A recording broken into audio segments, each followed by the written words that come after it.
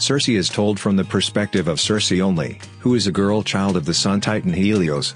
Her mom was Perse, a sea nymph who is the granddaughter of the titan Oceanos.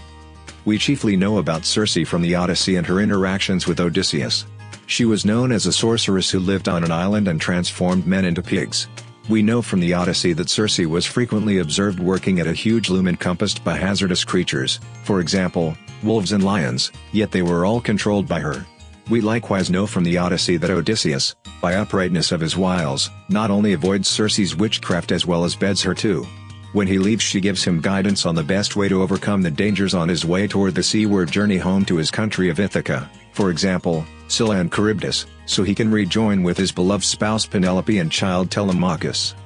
Circe was not a significant figure in the Odyssey. Actually, when I initially opened the book I realized I got her mixed up with Calypso.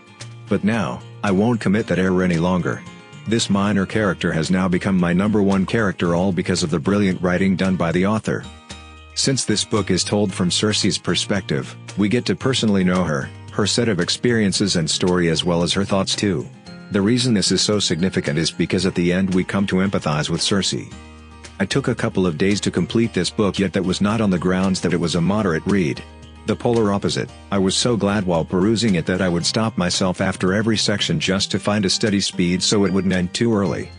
I highly recommend this to any fans of Greek folklore and without a doubt to any individual who appreciated the Song of Achilles. But, you don't need to know history of Odyssey or Greek folklore to cherish this book. In spite of the fact that this novel is about a divine being, it's actually about being human.